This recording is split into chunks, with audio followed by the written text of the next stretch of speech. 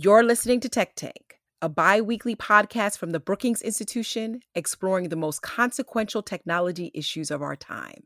From racial bias and algorithms to the future of work, Tech Tank takes big ideas and makes them accessible.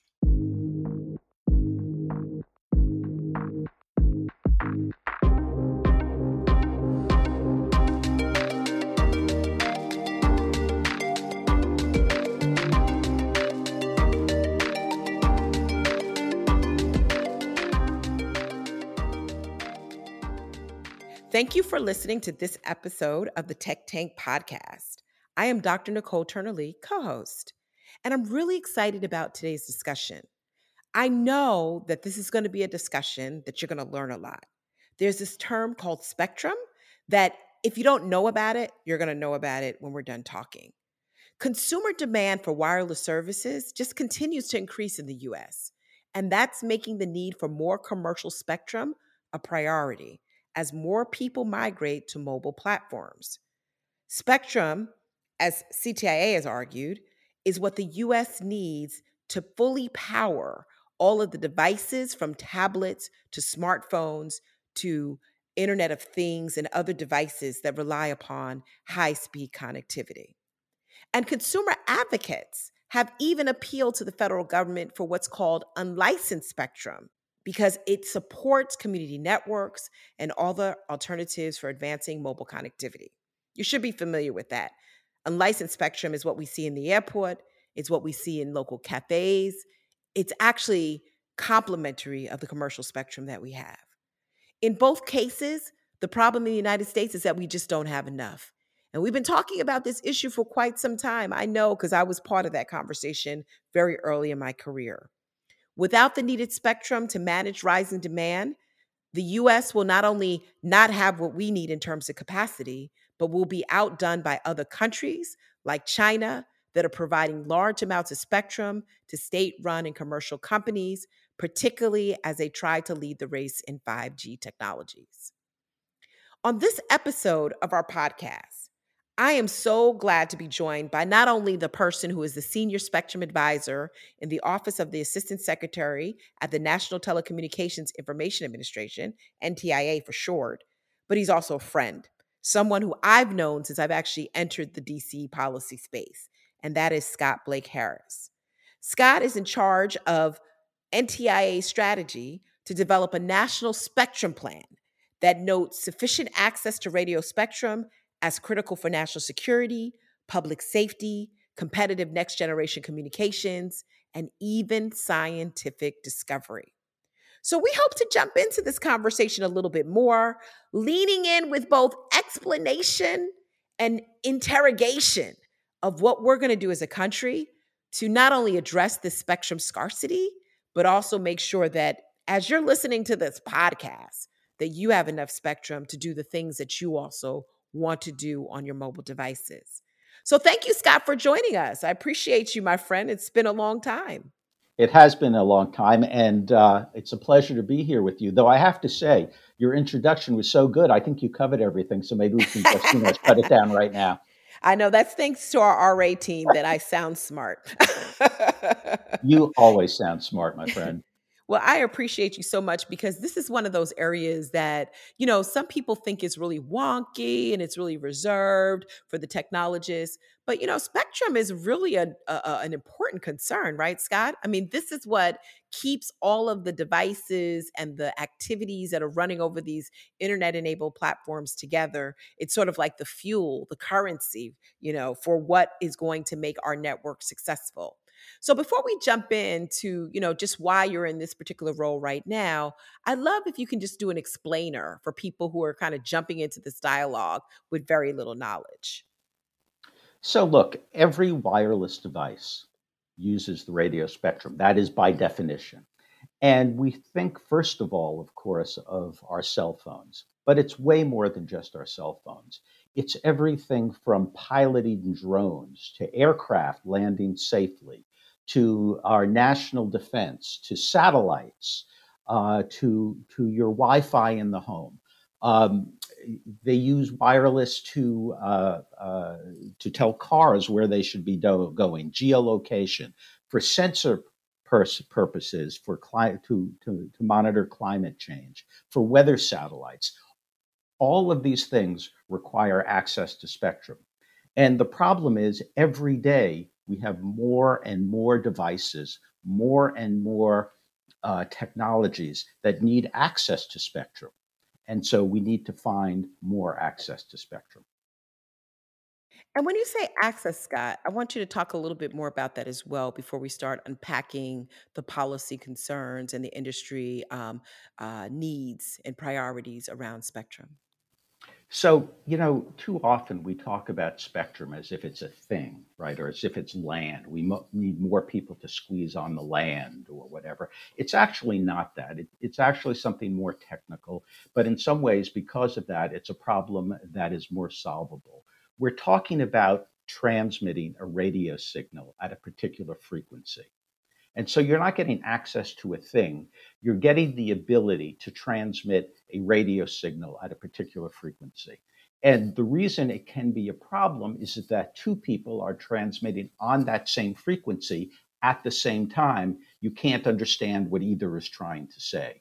So we need to arrange a system, a regulatory scheme, if you will, so that many people can transmit frequencies, transmit signals on similar frequencies or perhaps even identical frequencies, but in a way that they don't interfere with one another so that the signals can be understood.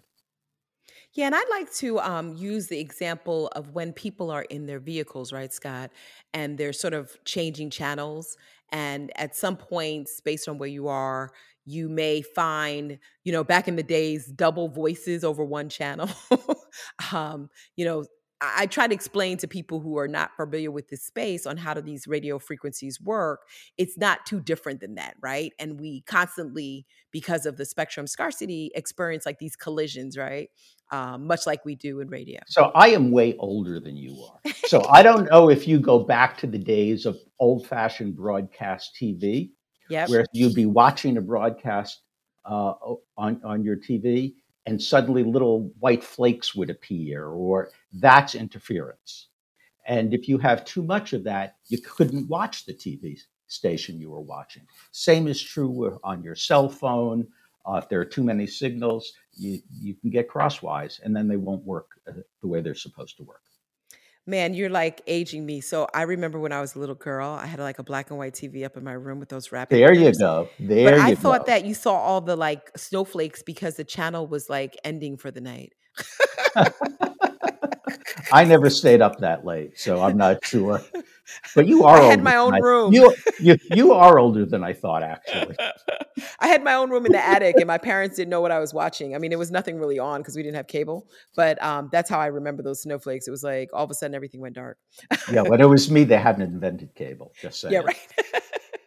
So I want to pick up on that because this is a role, and Secretary Davidson has also talked about your role being very critical as he implements the bipartisan infrastructure law, which is involving, this huge down payment in broadband access. And more importantly, sort of I don't want to call it a bet, but like this movement towards ensuring that we have universal connectivity and that we're closing the digital divide. Talk to us a little bit about like where you fit within this grand scheme of how things are being ordered at the NTIA when it comes to the president's aspirations that we're going to have, if not a closed digital divide, right? We're going to have at least a narrowed one when this investment in the bipartisan infrastructure bill is done. So look, spectrum policy is going to be part of our attempt to close the digital divide. It has to be. Why? Because most broadband traffic is at some point transmitted wirelessly. Even if you have fiber, at some point it probably goes over a Wi-Fi connection, perhaps in your home, perhaps in the school library. Uh, Lots of broadband traffic goes over cell phones or over tablets. And now we increasingly have fixed wireless internet service. So, given how much of broadband traffic actually is transmitted wirelessly, as you attack the digital divide, you need to have a spectrum policy that fits in and helps you do that. And one important measure of success for our national spectrum strategy will be whether in the end we can assure more spectrum access for both current and future technologies and services to be part of that closing of the digital divide. So I want to stay on that topic for just a moment in terms of closing the digital divide and the correlation with the spectrum strategy. And I particularly want to stay on this issue of existing and future proofing, for other technologies. What other applications do you see sort of running over these wireless networks so that our audience can get a sense of, why this is such a serious conversation and important one to have? Again, we all, as I said before, we all think about cell phone services, but you need spectrum for intelligent transportation systems, right? For cars. You need it for precision agriculture.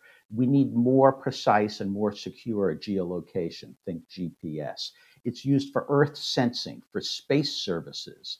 We're sending people to the moon, right? How are we going to control and the systems that are headed to the moon, and how are we going to talk to the people on the way to the moon and why they're there? That's all spectrum. We need it for advanced manufacturing. There's even wireless electric charging now, whereby you're going to be able to walk into a room, presumably, and have your cell phone automatically start charging. Why? Because the electricity is in the air. I think those are really great examples, Scott, and I actually am happy that you brought those up. I was just writing them down because I didn't think about that, emerging technologies are more than just AI, right? But they're actually going to be functional activities that people are going to engage in. But we still have this problem, which are the fact that we currently have no bans in the US in that pipeline. Talk to us a little bit about the creation of the Spectrum pipeline as it's tied to this release of the National Spectrum Strategy, and when that might come, or what are you thinking about? And really advise us on, like, how did we get here, right? Because we've been talking about this for a long time, and the fact that we're sort of depleted of the type of bands to enable the activities that you're talking about, it probably keeps you up at night, right? Actually, that's a good point. It does keep me up at night. I Uh, know Spectrum can't keep you working. That's the problem, right? But it can keep you up. uh, so, look, one goal of the spectrum strategy is to develop a spectrum pipeline by identifying bands for in depth study to see if those bands can be repurposed. And what do I mean by repurposed? I mean by making those spectrum bands, making those frequencies available for different or more intensive spectrum use. And we hope to identify at least 1,500 megahertz of spectrum, which is a lot for intensive study. And our goal is to finish all of those studies within a 2-year period. And when we are done with that, ideally, we'll have identified a large chunk of spectrum that can be repurposed. And again, what I mean by that is made available for different uses or simply more intensive use than it is currently possible today. And are there other bands outside of the one that you mentioned being considered? Well, I didn't mention. I was careful. I didn't mention a band. I mentioned the amount of megahertz. Okay, We perfect. are looking for 1,500 megahertz, and we are looking both up and down the spectrum band, Okay. looking for those spectrum bands. Again, what I mean is those frequencies that are that can be used for more intensive, for additional purposes, new purposes, or for more intensive use. Yeah, that makes a lot of sense because I think early in the conversations around Spectrum Pipeline, right, we have sought out, if I'm correct with this, like larger, uh, bigger capacity bands, right? And we're finding that there's just a lot more diversity within the bands that we should be paying attention to, right? There are a lot of bands that can and should be studied. And the truth is, we have our own ideas at NTIA about which bands might be interesting to study for these purposes. But we began a public outreach process. We issued a request for comments. We've held 2 public listening sessions. We are actually going out to the public. We are actually going out to stakeholders. We're going out to people who use Spectrum or want to use Spectrum for their thoughts on what bands we should be studying. We need to know from them what they need the spectrum for. We want to know from them what bands they think are most appropriate for their uses. And we are going to take all of that information into account as we prepare the spectrum strategy. And by the way, we are also going to be working with federal agencies who also use the spectrum all the time, whether it's NOAA on the weather satellites, whether it is NASA sending folks to the moon or to the International Space Station, whether or not it's the Department of Defense flying drones over the Black Sea and sending back video when they're attacked over the Black Sea. All of these federal missions have critical spectrum needs, and we need to know what they need, not just today, but what they need in the future as well. And I love the way that you keep mentioning space, right? And I keep thinking about sitting in this chair with you when I first, met you when I was at the Joint Center, for example, back in the early 2000s. That wasn't even a conversation, right? And Exactly. I think the FCC, the Federal Communications Commission, just presented their first item on space through the new division. So, like you said, these are really exciting applications, but they're going to require this support and this network infrastructure to be able to do this. And this is not the typical infrastructure that we talk about, right?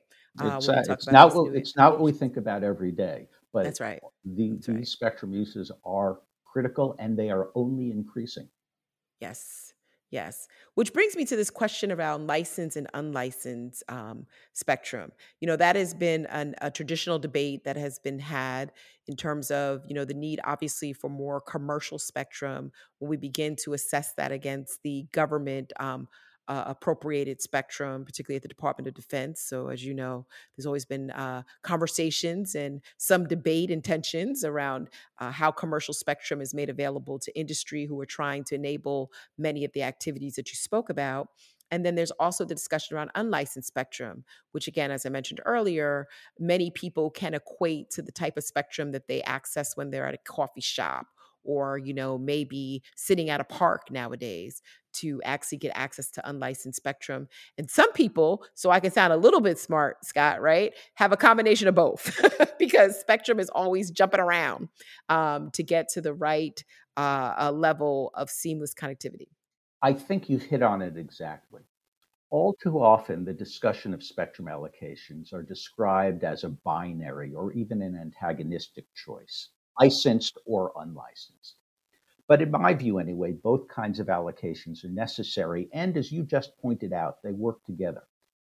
Just as an example, much cellular network traffic will default to a Wi Fi network when you go indoors. Right? If you are talking or using broadband on your cell phone outside, you're using licensed spectrum. As you go through your front door, if you have a Wi Fi network in the house, that's likely to default to the Wi Fi network. And it's the same traffic doing all the same stuff, but you've just had it on two different networks. And by the way, that helps the folks who run the cellular network because it clears up space for them, right? As you move on to Wi Fi, they have more spectrum available for other people who are still outdoors. So for me, it's not licensed or unlicensed. It's got to be licensed and unlicensed. And I expect the outcome of our work in crafting the national spectrum strategy will be to provide spectrum access for both and for shared spectrum as well. And that makes a lot of sense, which brings me to sort of playing off of your binary construction, like our traditional way in which we sort of structure these conversations is either this or that, right? The same thing is said can be said about who's in the space as well, right? You've got wireless industry leaders, federal incumbents are key players here. But what's been so interesting to me, Scott, is like over the last few years, we've seen a lot of other stakeholders who you probably heard from on the listening sessions, but they've come to the table. For a long time, I used to say that our prior mutual friend Michael Calabrese was like the lone voice, right? But he's been joined by others. Um, and I'm curious to hear from you, like, what are these other voices that you're hearing from, or who are these other voices that you're hearing from, and what impact do you think that will have overall in the national spectrum strategy? So, as I said earlier, you have all of these new advanced uses or spectrum dependent systems. I talked about intelligent transportation. So, the auto industry is very interested. The aviation industry, completely reliant on spectrum and spectrum dependent services. We've talked about agriculture, precision agriculture. the scientific community.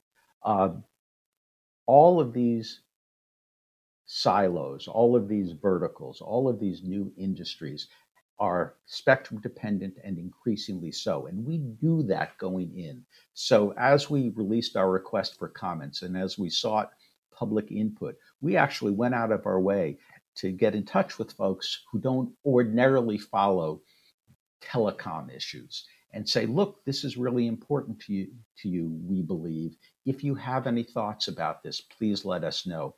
And in response to our request for comments, we've received 130 formal comments already. We expect to receive many more informal comments. And I think we've been successful in our outreach. And it's critical that we are successful because if we don't know what the auto industry needs, if we do not know what the aviation industry needs, if we do not know what the agriculture industry needs, if we do not know what the scientific community needs, we're unlikely to be able to meet those needs. And it's our goal to meet those needs. And it makes me think though, when you start to bring, okay, so I'm sort of thinking about like where this conversation has gone for the last decade. And I'm thinking about these use cases that you're mentioning. I am curious how you're going to manage with such scarcity, though, right? How do you accommodate the auto industry, the aviation industry, the wireless industry? Maybe the interests of public groups who want to develop more localized community networks using unlicensed spectrum. Do you see this? How do I put this? I'm trying to say this in a nice way, Scott, with my without my New York hat on. But do you see this as you creating this all-out like spectrum battle between the various sectors, or do you see the report that you're writing as sort of a ramp or on-ramp for people to figure out where they can participate? Because that's always been the challenge with this. Like, there's just not enough to go around. And then when people say that and you open it up to new actors, how do you think you're going to mitigate some of that prior conversation to make this more productive? So I think there are a couple of answers to this. Again, part of the problem is the way we talk about spectrum, because it's hard to conceptualize it, is as if it is a thing, as is if it is land, right? Only so many people can perhaps fit on an acre. But we're talking about transmitting radio signals over frequencies, right? So this is an engineering and a scientific problem. It's not thus a zero sum game. And the other part of our spectrum strategy, which I've not yet talked about, is about coordination and cooperation, right? It's not, and I love the idea, are you creating a battle over spectrum? One of the things we are trying to focus on, and it's one of the pillars of our spectrum strategy, is coordination and cooperation among all of the parties that need access to spectrum. Because at the end of the day, it's only going to work if we can set up long-term processes where members of the private sector can work with each other, and work with the government sector, and various parts of the government can work with each other to coordinate spectrum use. Because if you can sit down at a table and work out the scientific principles that are applicable, and you can come up with ways to share spectrum much more intensively than people anticipate. And that's part of the goal, to get everyone at the table together in a transparent, regular, consistent way to address these, what are engineering and scientific issues at the end of the day. And that's interesting because that's like a different way that we've looked at this debate, Scott. So I appreciate this whole zero sum game and this idea that sitting on spectrum and buying for spectrum is more like a property value, right? Versus what you're talking about. Yes, let me give you a very simplistic example, and it's almost so simplistic it's misleading, but it also is not. So you and I both want to transmit a radio signal at a particular frequency. Let's just pull one out of the air. Let's say 5 gigahertz, right? If you and the way you do that is you set up a transmitter that transmits at 5 gigahertz and a receiver that hears at 5 gigahertz, right? If you and I do it standing next to each other and transmit at the same time, your receiver is going to hear my transmitter and your transmitter at the same time. It's going to get confused and it won't work. But if you and I agree, I'm going to send my signal now, and you're going to send your signal in an hour, it's not a problem, right? Because we have shared the spectrum by dividing it according to time. You can do that in a much more complicated way and share spectrum by dividing it by time. Alternatively, I can set up my transmitter and receiver in Washington, D.C.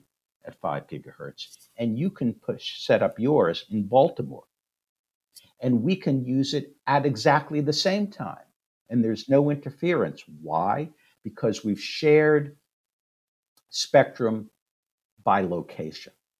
And again, in many more complicated ways, that's a spectrum sharing technique. But to do that, you and I have to talk. And you and I have to agree that I'm going to turn mine on now and you're going to turn yours on later. And that's why coordination, discussion, as well as the applicability of engineering and scientific principles can allow for more intensive spectrum use. No, I get it, and I love the way that you've laid that out. I mean, I think that's some of the clearest way that I'm thinking about, like, forward in terms of how spectrum management will pan out.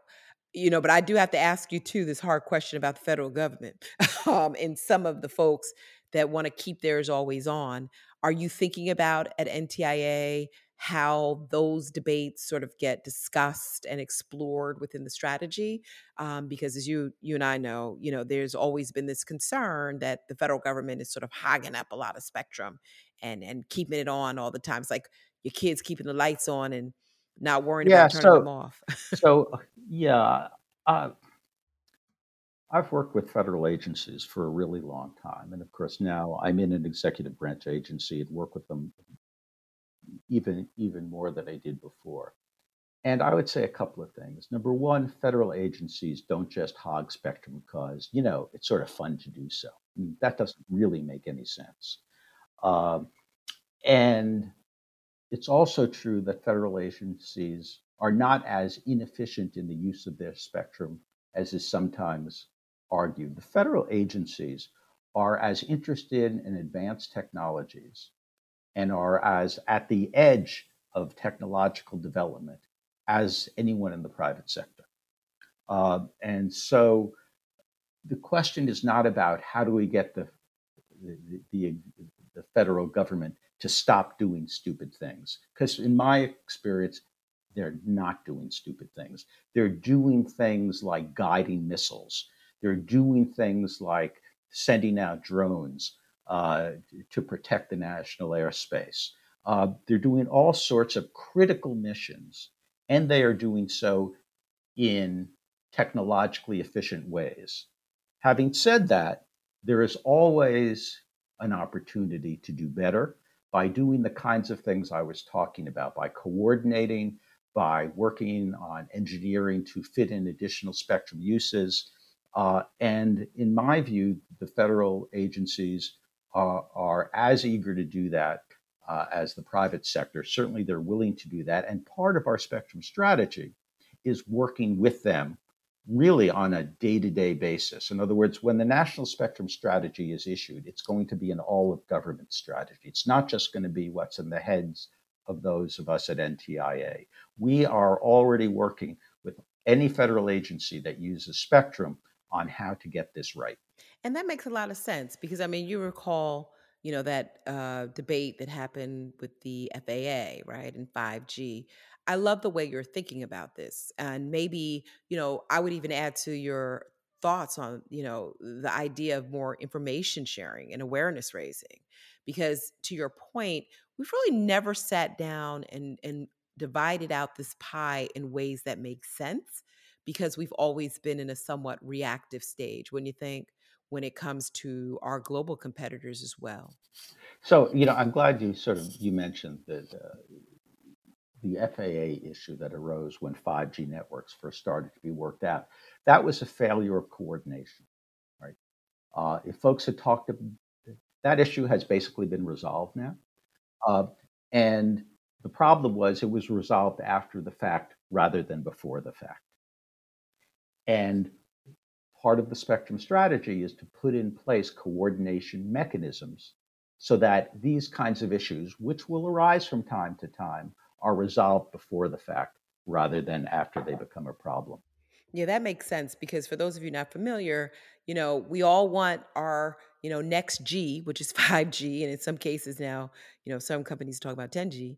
And the challenge that arose, just to get those of you up to speed, was that the FAA, who was responsible for the aviation spectrum, thought there was going to be a collision of an interference that they thought was not going to be conducive to what their role and environment was. But I do agree with you. I think once they did better coordination and raised awareness, it somewhat worked itself out there.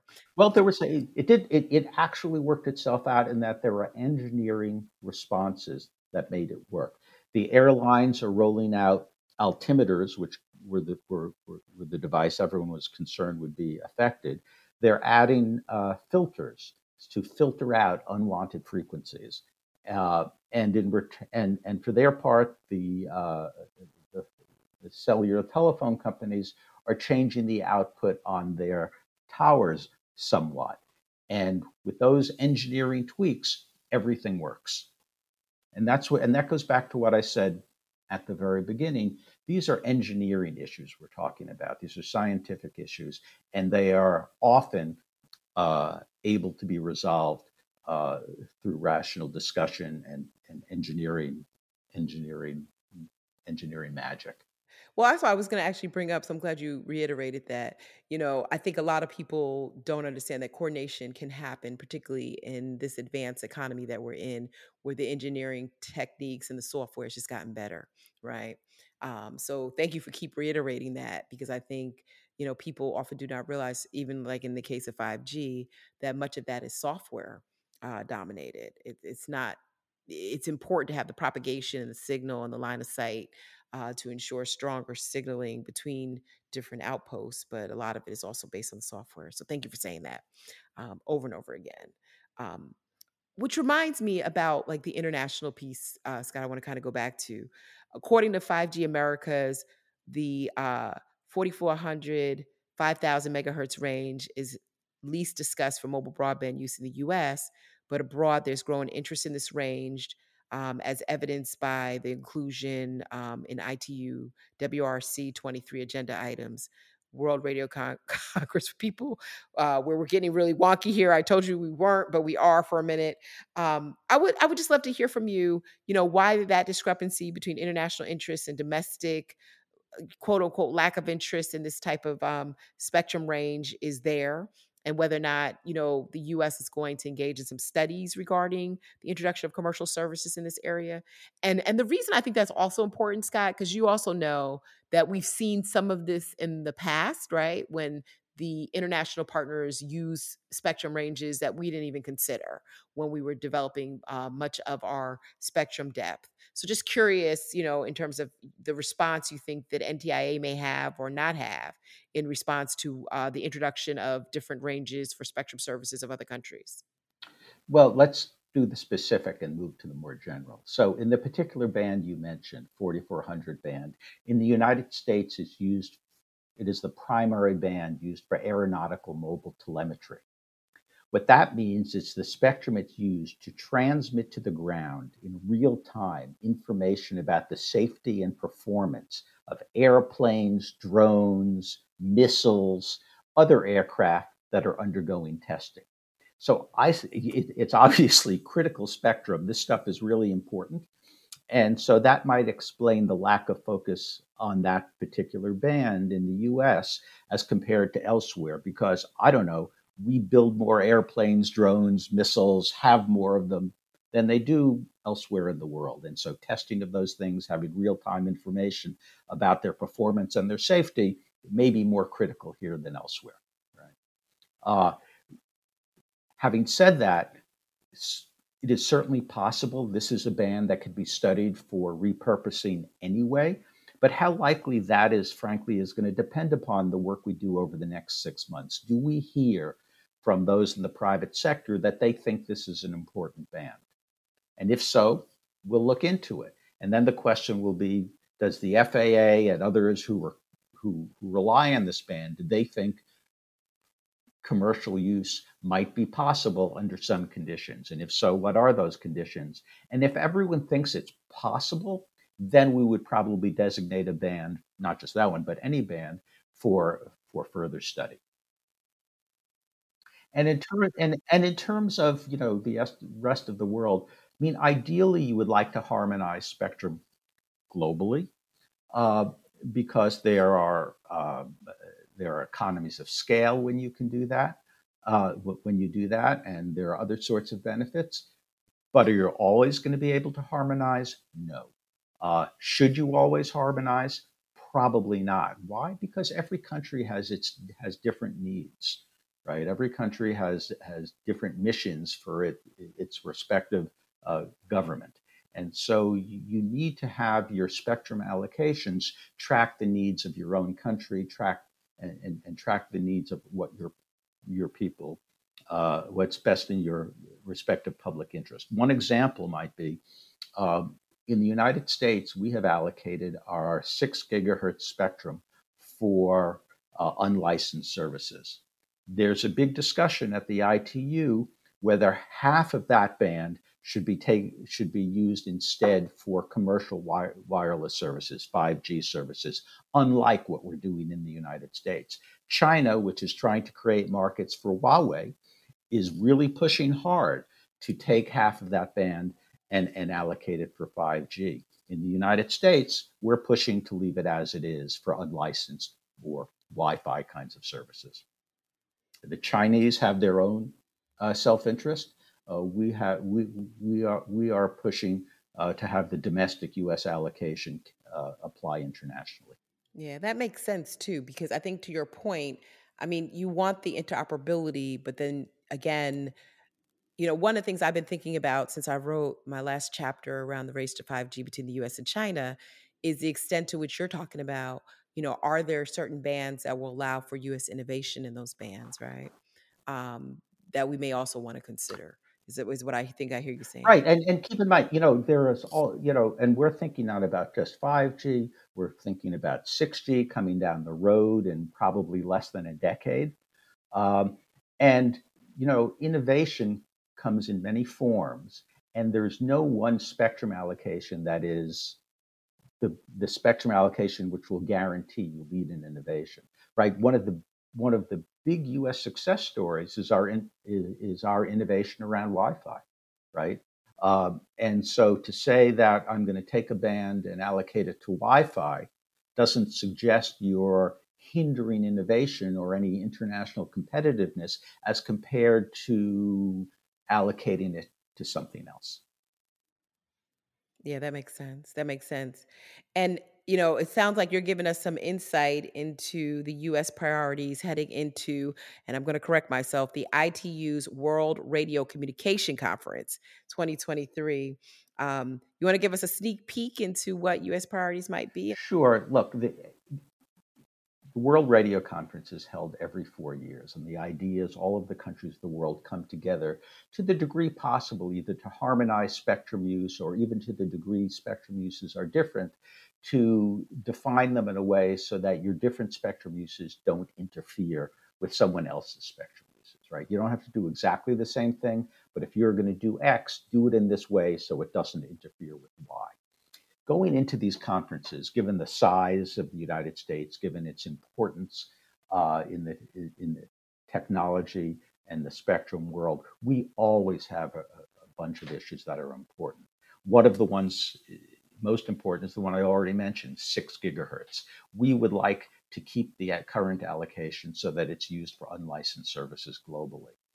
But as I said, China and also some countries in Europe would like to see part of it allocated for terrestrial mobile services. Internationally, we support what the FCC does in the United States. But this work is also sometimes called the satellite conference because there are so many satellite issues Among those are allocations for intersatellite links, which means one satellite in orbit can talk to another satellite in orbit, and they don't have to send their signals down to Earth to communicate with each other. Or they can move a signal from Africa to the United States in space and then link it to Earth in the United States. So you only have to build one Earth station rather than two. There are all issues about Earth stations in motion. What are those? That's where you have satellites communicating with cell phones or other kinds of devices that are running around on cars, in your hand, whatever, on airplanes, but satellite to platforms that are in motion on Earth. There are a whole bunch of other satellite regulatory questions. With all of the new technologies and with new, less expensive launch services having come online, we've entered a new age of satellite constellations and satellite services. So we very much support internationally the allocations needed by these new constellations and to support those services. And finally, there are always issues about terrestrial mobile allocations, and we have those as well. Yeah, but this sounds like a great laundry list. And I think it's, kind of goes back to how we started this conversation, which is, spectrum is a fundamental resource that we're going to have to continue to cultivate to accommodate this rising demand. And simultaneously, we also have to figure out, as you said, these emerging technologies so that the spectrum that we're allocating today really accommodates the activities that we're going to see tomorrow. I have to ask before we leave, Scott, and this is something that's always near and dear to my heart, diversity and participation. I am so excited to know that you're looking at this, and it was one of the areas that you've looked at, or you're encouraging people to look at as part of your listening sessions and in the spectrum strategy.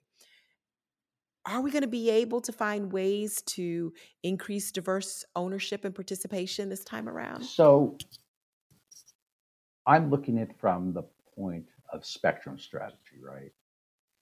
And I guess my answer is how we allocate the spectrum will indeed have an impact on the kinds of issues you're raising. Because with increased spectrum usage, you're going to have more spectrum sharing by definition, right? And as you have more spectrum sharing, you are going to have a variety of ways of allocating the ability to use that spectrum. We've talked about it before: licensed, unlicensed, shared spectrum, large areas of licensing, small areas of licensing. You're going to have more of these different kinds of approaches used all the time. And I am guessing that that is going to have a direct and immediate impact on the kinds of diversity questions you raise. Well, I'm hoping, you know, people like Janelle Trigg and I, for a long time when I was at MMTC, thought that there were some things in place that, I'd love to talk further about another time, like the designated entity program that really focused on cultivating spectrum ownership among diverse suppliers. I mean, I think at the end of the day, you are trying to solve two sides of the coin when it comes to inclusion, and that is ensuring that communities that are on the wrong side of digital opportunities have access to the appropriate spectrum to do the same things like everybody else, right? Absolutely. In both the licensed and unlicensed space, but then also being very calibrated and deliberate in our spectrum strategy so that we can get more players into the market, is what I'm also hearing you say. You've got it. Wow, that was a good summary for somebody who has been in spectrum class for a very long time, Scott Blake Harris. um, this is a complicated issue. Any final remarks before we close up? I would just like to say it's been a pleasure to talk to you about this, and I'd be happy to do it again as we move along with developing the spectrum strategy if you think it would be helpful. Oh, definitely. And I think I heard you say about 6 months, and you've wrapped up some of the initial listening as well as comments. So we're excited on the part of Brookings Center for Technology Innovation to see where those comments lie. Thank you for being a guest on the podcast. We really appreciate you giving us your time. I know it's very busy for you. It was truly my pleasure. And I forgot to ask you one question, Scott, and I would be remiss if I didn't do it. You're paying attention to tribal spectrum too, right? We have had this past week 2 tribal consultations. Uh, we spent 4 hours altogether with tribal leaders all across the United States discussing these issues. So the answer is yes. Perfect. Yeah, I would be remiss by talking about diversity and forgetting about our friends on tribal lands.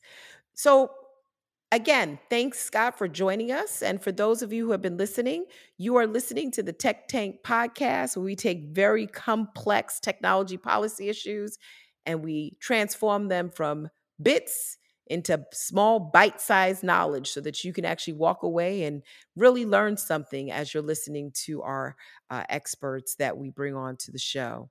Thank you again for listening. And for more information about these and other topics, please be sure to visit our Tech Tank blog, which is available on the Brookings website, and subscribe to our podcast, because this is the place to be when unraveling very highly technical issues and issues that in the end affect us all. So thank you for listening.